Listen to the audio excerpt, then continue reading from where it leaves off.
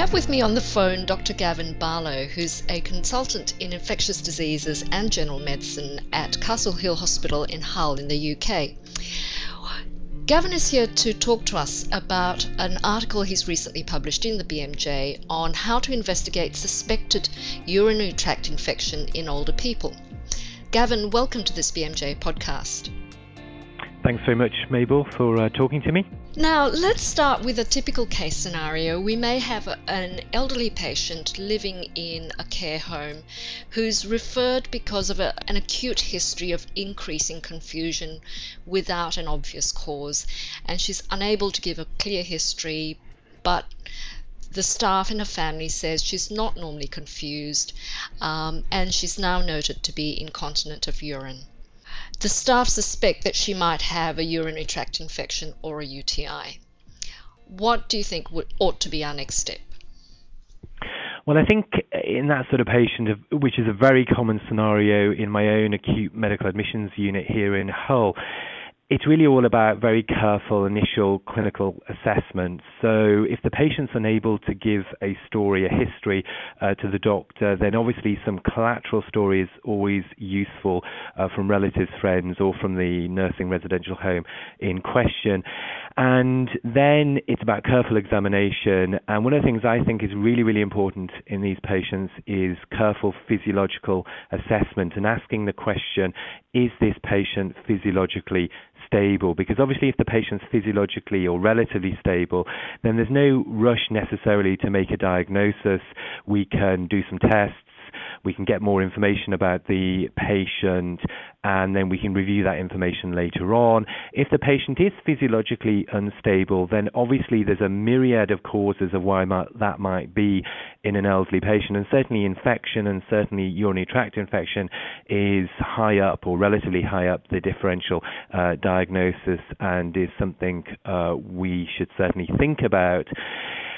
And one of the things we find, certainly in our own hospital, though, is that urinary tract infection diagnosis is applied far too early in these patients.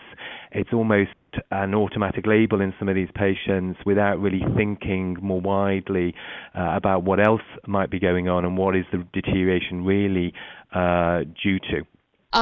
So let's say that physical examination doesn't find anything that points to a clear cause for her recent confusion.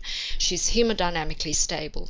The staff are really keen to exclude or confirm whether or not she's got a urinary tract infection. But clearly, this lady can't tell us whether she has symptoms. How should we be proceeding next? Okay, so the first thing I would be asking is, well, what's the evidence in terms of what we know already about this patient and in terms of early tests that may have been done? What's the evidence that this patient has inflammation, for example, a systemic inflammatory response? So I would certainly apply the systemic inflammatory response syndrome criteria to see if they are positive. What are some features we might be looking for in order to determine whether there's a systemic inflammatory response? So, for example, if the patient has a heart rate more than 90, a respiratory rate more than 20 per minute, a white cell count of greater than 12 or less than 4, also the temperature, is it more than 38 degrees centigrade or less than 36, particularly in elderly, hypothermia, of course, can be a feature of infection, can be a feature of the systemic inflammatory response. And then there are some newer criteria which include an elevated blood glucose and altered mental status as well. So if a patient has two or more of those criteria, then they can be said to have a systemic inflammatory response. One of the problems with systemic inflammatory response, of course, is that many diagnoses, including non-infection diagnoses, can cause a systemic inflammatory response. So, for example, myocardial infarction can cause a systemic inflammatory response, as can infection. But if you do have a patient who is unable to give you a clear history, then identifying the presence of a systemic inflammatory response at least gives you a clue that there's an inflammatory process going on, that may be an infection. And obviously, within the differential diagnosis of infection in the elderly, urinary tract infection is going to be very high on the list, although one must remember that there are many other infections elderly patients get, including, for example, respiratory tract infections. Okay, well, let's say for the sake of argument, this lady has none of those features that you mentioned, apart from the acutely altered mental state, and her temperature's 38 degrees. What next? Well, I think if temperature is 38 degrees centigrade, then I think obviously one has to worry about infection in the elderly. Sometimes inflammation of other causes can cause fever, but one would certainly have infection top of the list there. And the sort of things I would be doing next are sort of basic blood tests, such as a full blood count and C-reactive protein, bearing in mind, of course, that neither of those are specific to urinary tract infection. And I think in that sort of patient that has a definite fever, preferably confirmed on more than one occasion, then I think it's entirely reasonable to send a urine culture in those patients. Okay, now before we do that, what about the role of urine dipstick testing? So urine dipstick testing is often done in clinical practice. In fact, in my own organisation, almost everyone that walks into hospital seems to get a urine dipstick. But one needs to interpret the results in the elderly very, very carefully indeed. So studies have shown that urine dipstick tests in the elderly do not have a particularly good positive predictive value. So they're not very good at ruling in urinary tract infection. Now, if a dipstick test is done and it's negative in a patient without clear symptoms of a urinary tract infection or other signs that may make you think infection or urinary tract infection is a problem in the individual patient, then dipstick tests are reasonably good at ruling out urinary tract infection in that scenario. So they have a relatively high negative predictive value, over 90% in most studies. So if you're going to use them, don't use them to rule in urinary tract infection, use them to rule out urinary tract infections. Well, that's good to know. Now, let's move on to sending off a urine for microscopy and culture. What is the point of doing that? We know that bacteriuria is very common in the elderly and doesn't necessarily indicate infection or serious disease. Why send off a urine for culture?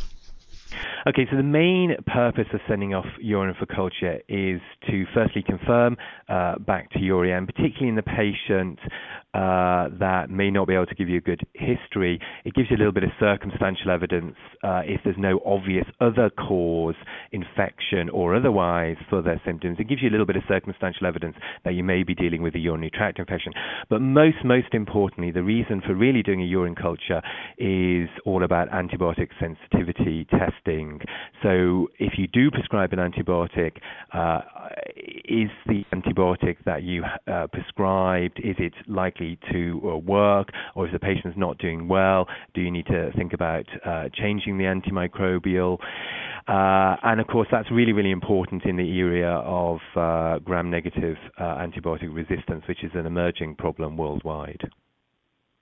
Okay, Gavin, I think that's been a really clear summary of the rational testing of suspected UTI. If I might just again summarize what you've already said so well, in patients who are unable to provide a history, we need some evidence of acute inflammation, and that may be the usual clinical features such as fever or tachycardia, or it may be test results such as a raised white cell count or a C-reactive protein.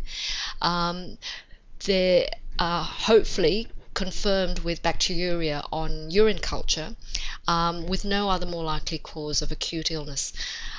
You've also mentioned that urine dipstick testing isn't terribly helpful unless the result is negative, in which case it's useful to exclude a UTI. Would that be a reasonable summary? Yeah, I think that's absolutely a very good summary, Mabel. Yeah. Okay, and of course the thing about sending urine off for culture is that asymptomatic bacteriuria is extremely common in the elderly, and we shouldn't treat bacteriuria alone without all those other features that you've already mentioned.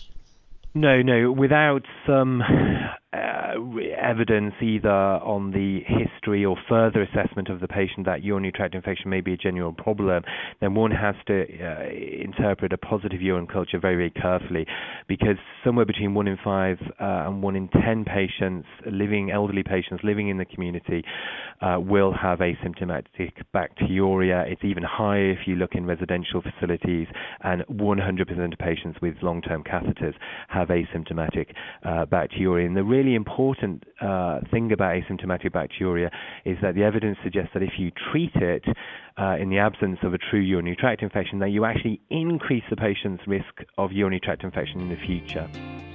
Many thanks, Gavin. That was extremely helpful. For more detail on this topic, Gavin Barlow's article can be found on bnj.com.